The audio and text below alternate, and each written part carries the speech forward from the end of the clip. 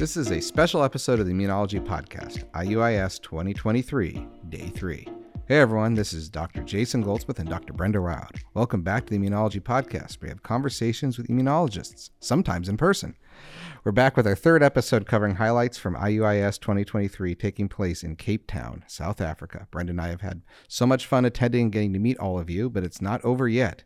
If you're looking to find out what we're up to at the meeting, follow us on Twitter at @ImmunoPodcast. You can also find episodes covering the 2 previous days of the meeting at www.immunologypodcast.com or wherever you get your podcasts.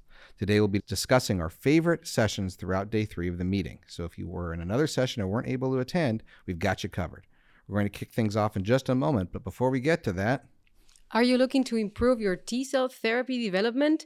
With Stem Cell Technologies' new GMP-manufactured Immunocolt XF, you can achieve robust T-cell expansion with high cell yield and viability without the use of serum.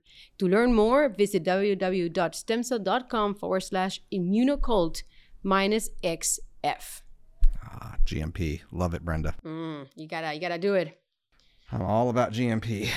All right. So, you always go to the morning keynote. What'd you see? Oh my! Oh, what a day! First of all, what a day! So many talks, so much to see, so much to learn, so little time. But so we started strong with a keynote from Rafi Ahmed from Emory University. He is one of the fathers of T-cell exhaustion, and he did a lot of the early work in the context of chronic viral infections. And he had, basically did a really nice overview of T-cell exhaustion in the context of he started on viral infections. And he talks about the stem-like cells, CD8 cells that appear during chronic viral infection, and that they have these qualities of being pluripotent, self-renewing, that they can differentiate and kind of slowly trickle down into the effector T-cell population. And this is very important because these cells, they are the ones that kind of sustain the effector population throughout time. They are characterized by these stem-like features. They express this TCF1 transcription factor that has been is associated with a stem cell like phenotype. And they also express NTOX, and importantly, they express PD-1. And these are the cells that will respond to anti-PD-1 treatment. And so he started introducing to this. He also made mention to the role of these PD-1 positive, TCF1 positive, TOX positive T stem cells in the context of cancer, cool data on head and neck cancer, and the implications for immunotherapy that targeting these cells has in the context of, for example, combined with IL-2. You can both, if you combine PD-1, anti-PD-1 with IL-2, you can both remove the inhibition and kind of induce a burst of proliferation from the stem cell-like compartment, but then also sustain the proliferation of the effector cells that occur from this burst with using IL-2. So you have to go, both ways. You need to sustain them from all angles. Interesting. Yeah. So where were your morning sessions, Jason? Oh, well, I don't want us to get the E on the podcast, but I went to a talk about sex. Oh. And sex matters. Interestingly, it was 2 male scientists who were presenting.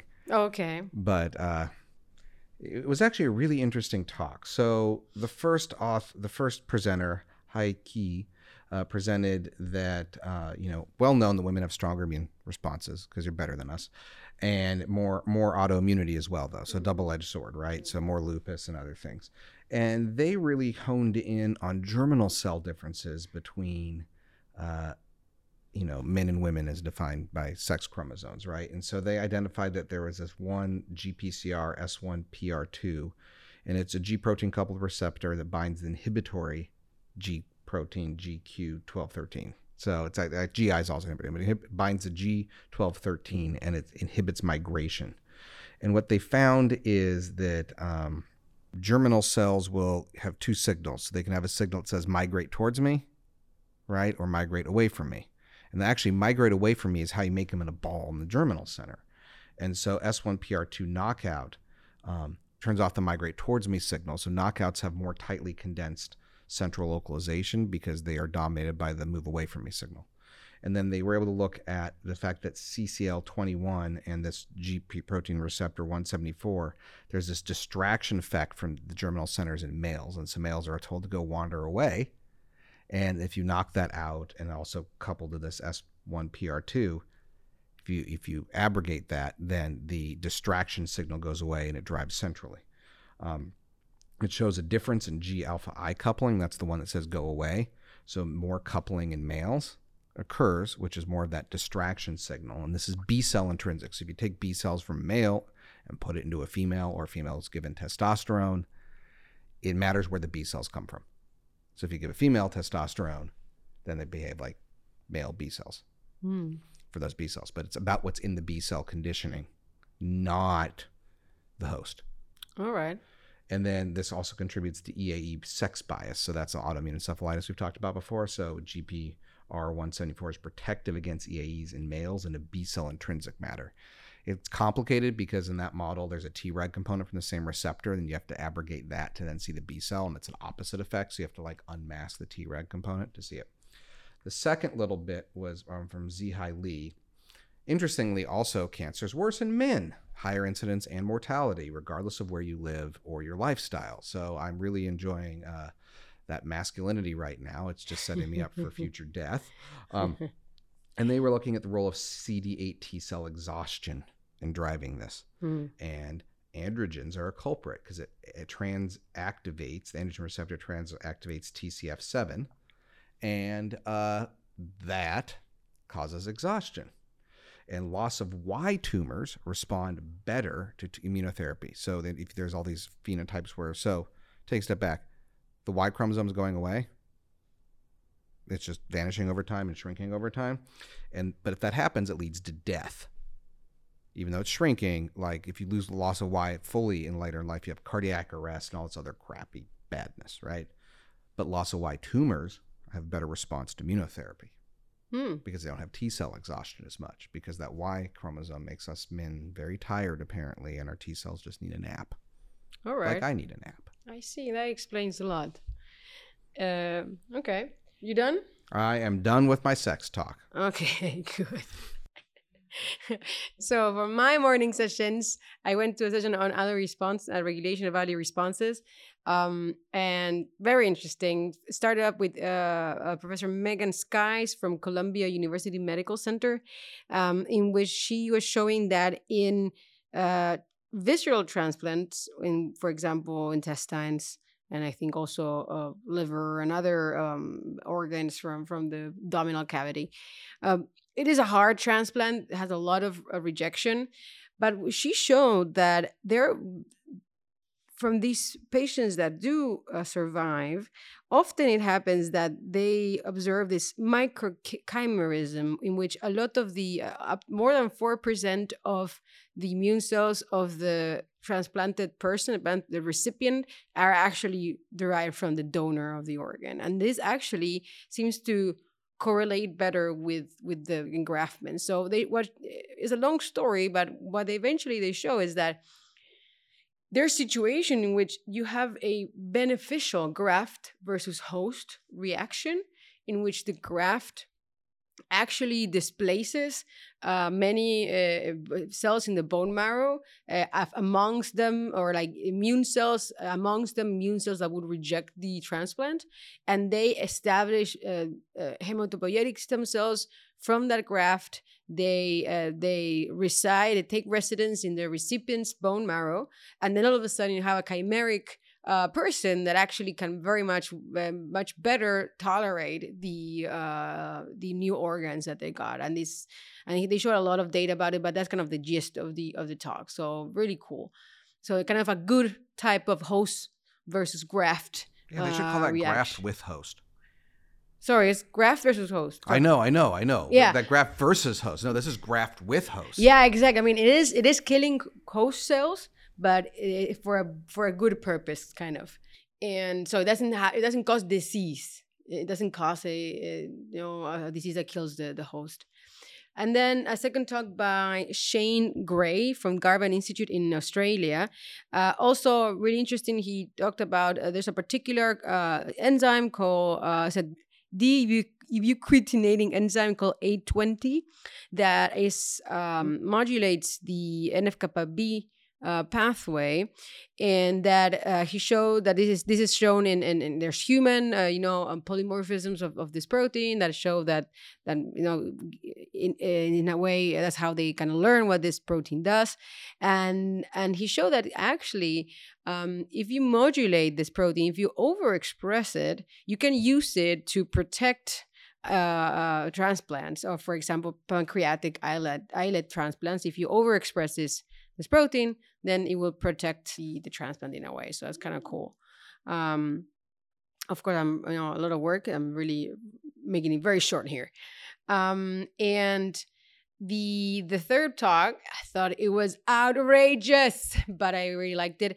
It was Bruce Blazer from the University of Minnesota, and he came and talked about his in vitro differentiated CD8 positive Tregs. Basically, this T cell he can differentiate, starting with naive CD8 T cells, throwing a bunch of IL-2, TGF-beta, and rapamycin, and he can actually generate FOXP3 expressing CD8 T cells that have a considerable level of suppressive capacity. They express, interestingly, they don't express really much of CD28. They do express a lot of CD103. They express about, for what he showed in the data, 50-60% of FOXP3, CD44, and he showed that he can actually suppress T cell responses in vivo and in vitro. He expressed a lot of also CD39, and that, but this is not mediated by FOXP3 because only FOXP3 enforced expression does not do the trick. But what I thought was pretty cool is that then he made CD8 induce these Tregs like this, but CAR Tregs. So he made CARs that are both cytotoxic towards target cells, but then they are immunosuppressive towards graft versus host situation. So kind of the best of both worlds. I don't know. I'm confused. I don't know what Treg means anymore. It's all a skid, Mark. It's just a smear, Brenda. We've been through this. It's a smear. You've got your ILCs, your innate lymphocytes, your T cells. It's all just a smear of biology. It's all a spectrum. It's whatever you need it to be. It's whatever you need to grow it up to be. There's no truth. Oh, well, congratulations to Bruce Blazer for blowing my mind. All right. Well, are we back to me? Yeah. All right. So I went to some cell trafficking. You trafficked cells? Yeah, the legal kind of trafficking. They may or may not have been separated from their tissue ahead of time, but that's okay in the context of cells. All right. So this was in the lab of Lawrence Zitvogel and Lisa DeRosa. The first one. So it's about how adrenergic activation seems to lead to worse cancer outcomes and intestinal atrophy, and it was ignored a long time. But interestingly, beta blockers help reduce intestinal atrophy, and that helps with cancer outcome. Well, what could be doing that? Of course, it's metabolites that alter PD-1 blockade response to therapy and just your general immune tone. And those metabolites, guess what they're caused by, Brenda? It's in the gut.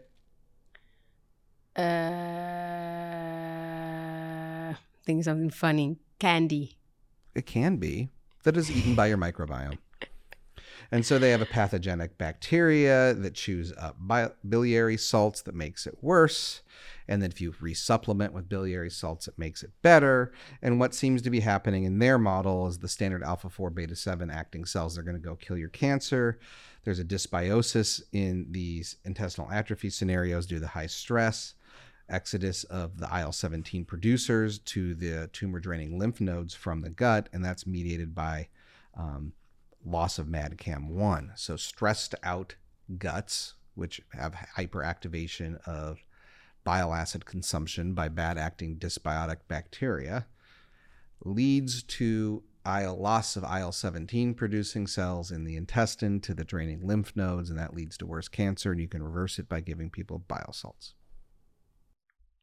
Very cool.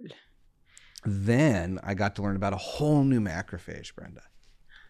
The LYVE1 positive macrophages. So LYVE1. Long story short, it's a type of macrophage that seems to be involved in homeostasis and is involved in consuming collagen. So if you get rid of it, there's increased collagen deposition in your arteries, which is bad. It can be too much. Too much collagen, bad. Too little collagen, bad. But it can deposit in your adventitia. There's lots of it in the mouse aorta, by the way, of macrophages. And it's associated with aging. So, you actually want collagen, but too much collagen is fibrosis, right? And so this is associated with aging, and it regulates your fascia collagen content. And so this is really a tour de force from the lab of Ronique Angeli, I forgot to mention the name there, on what these new macrophages do and how they seem to have if you look at their genetic program, they're not an inflammatory program, they're really a homeostatic program, and they help recycle your collagen. Okay.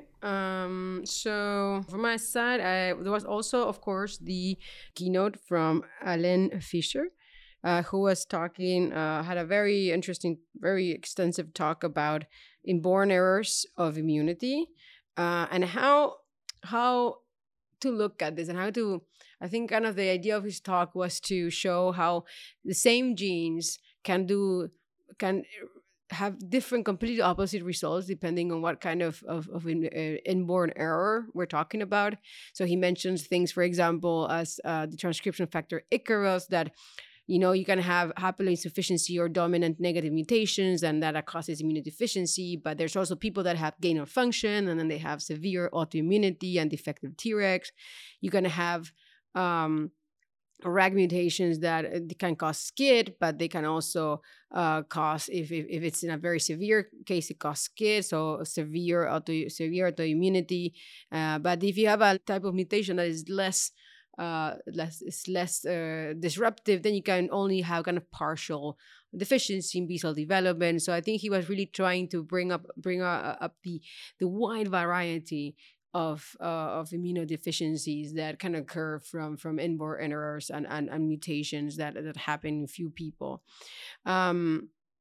So in general, I think it was really good. He mentioned a lot of different diseases and how we came about to understanding the mechanisms behind them. And that was in the auditorium. I stayed over to the immune cell regulation, of course. And very cool first talk from Aramnik Xavier. He's originally from Zimbabwe, but he's working at Broad Institute now. And he was talking about, he had a couple of stories that all revolved around epithelium barrier function. So I'm going to mention maybe the first two. He showed, for example, how glycosylation and a particular transporter of manganese that affects the glycosylation patterns of mucus can have are actually a variant that is associated with a lot of diseases that are kind of inflammation related, such as they see also now associated with schizophrenia, which is kind of maybe less clear, but Crohn's, for example. And he shows that, for example, the absence of these transporter results in a thinner glycocalyx that allows bacteria closer to the intestinal epithelium. This results in more inflammation, and this is kind of the what triggers the problems downstream. He also shows of a different protein, which was originally of kind of a known function, which is called TMEM258. It shows that he did some screening, and he shows that this protein, this target, is associated with epithelial stress and loss of epithelial integrity. And so after a lot of kind of studies, he pinpoints that this TMEM258 interacts or is part of the oligosaccharyl transferase complex, and there again the absence of it prevents proper glycosylation of proteins. That this is kind of where that's how mechanistically it affects the integrity of epithelial cells. Next up was Alexander Rudensky, who was talking about a story that we actually covered in one of the podcast roundups. So the story about this, what they call the theta cells, which are ROR gamma T positive dendritic cells in the gut that are responsible. Apparently, they are kind of the missing link in the early induction of ROR gamma T positive Tregs in the periphery in the gut. And this is a story from Chrysanthemum Brown as well. And so I remember, so we discussed this, so I kind of sort of familiar with the story. But basically, they really try to pinpoint where are these Tregs getting their signals from, and why is it so important. This is really early on kind of the post, very early age after birth, and they really pinpoint down these ROR gamma T positive dendritic cells. And then he had another story about Tregs and how they interact with nociceptive neurons and how they modulate the pain receptor and sensation. And there's the expression of a precursor of an endogenous opioid neuropeptide called PENK, and that this Tregs in skin express PENK, and this PENK protects the pain neurons from overstimulation and therefore have kind of analgesic functions. So elimination of Tregs in this context increases pain and discomfort in the mice. And last but not least, Christophe Benoit, also very well known in the Treg field. He had a lot of stories. On the one hand, he was talking about how there's a certain inheritance of if you mix BALB/c and Blake6 mice, they're already known for having different proportions of ROR gamma T positive Tregs in the periphery, and this is kind of strain dependent. But apparently, what he does when he tried kind of combining the strains, and he actually showed that it's not so much strain dependent as it's mother dependent, and he shows a kind of a direct relationship between the levels of IgA in the gut of the mother with the development of Tregs in the pups. And so there's always the mother, regardless of the genotype of the mother and the father, the pups kind of inherit the Treg proportions of the mother, and this depends on this IgA repertoire that they already have. And talks about also specificity of Tregs in the gut, again, trying to understand what are they recognizing. He shows that Tregs in the gut can recognize bacterial antigens, and that there's something about the TCR itself and the sequence of the TCR that will kind of promote the differentiation in a Treg phenotype, which is kind of weird. So they put Treg TCRs on conventional cells, and apparently those are Treg-derived TCRs are better at inducing Tregs on conventional cells than non-Treg TCRs. So I thought that's also kind of cool. Just want to say one more thing. There was a lot of neurons and immune cell interactions. There was this aging and neurodegenerative disease, Vera Gorvunova from the University of Rochester, with a story about transposons in aging and how as we age and we have more DNA damage, our sirtuin 6, which is a histone deacetylase, that during our youth is busy keeping a particular transposon called L1 in check and preventing expression. But then as we get older and then sirtuin 6 is busy with other things, then we start expressing these transposons, and the accumulation of transposon cDNA in the cytoplasm activates SIGA-STING and generates inflammation, and this is part of like kind of the inflammaging phenomena and these weird transposons that are making us old. Really weird. So yeah. There we go. Packed sessions. Packed. Well, that brings us to the end of our latest IUIS 2023 episode. Don't forget to follow us on Twitter at @AdAminoPodcast to find out what we're up to at the meeting. Check back here tomorrow for another episode recapping day 4 of the meeting. See you then.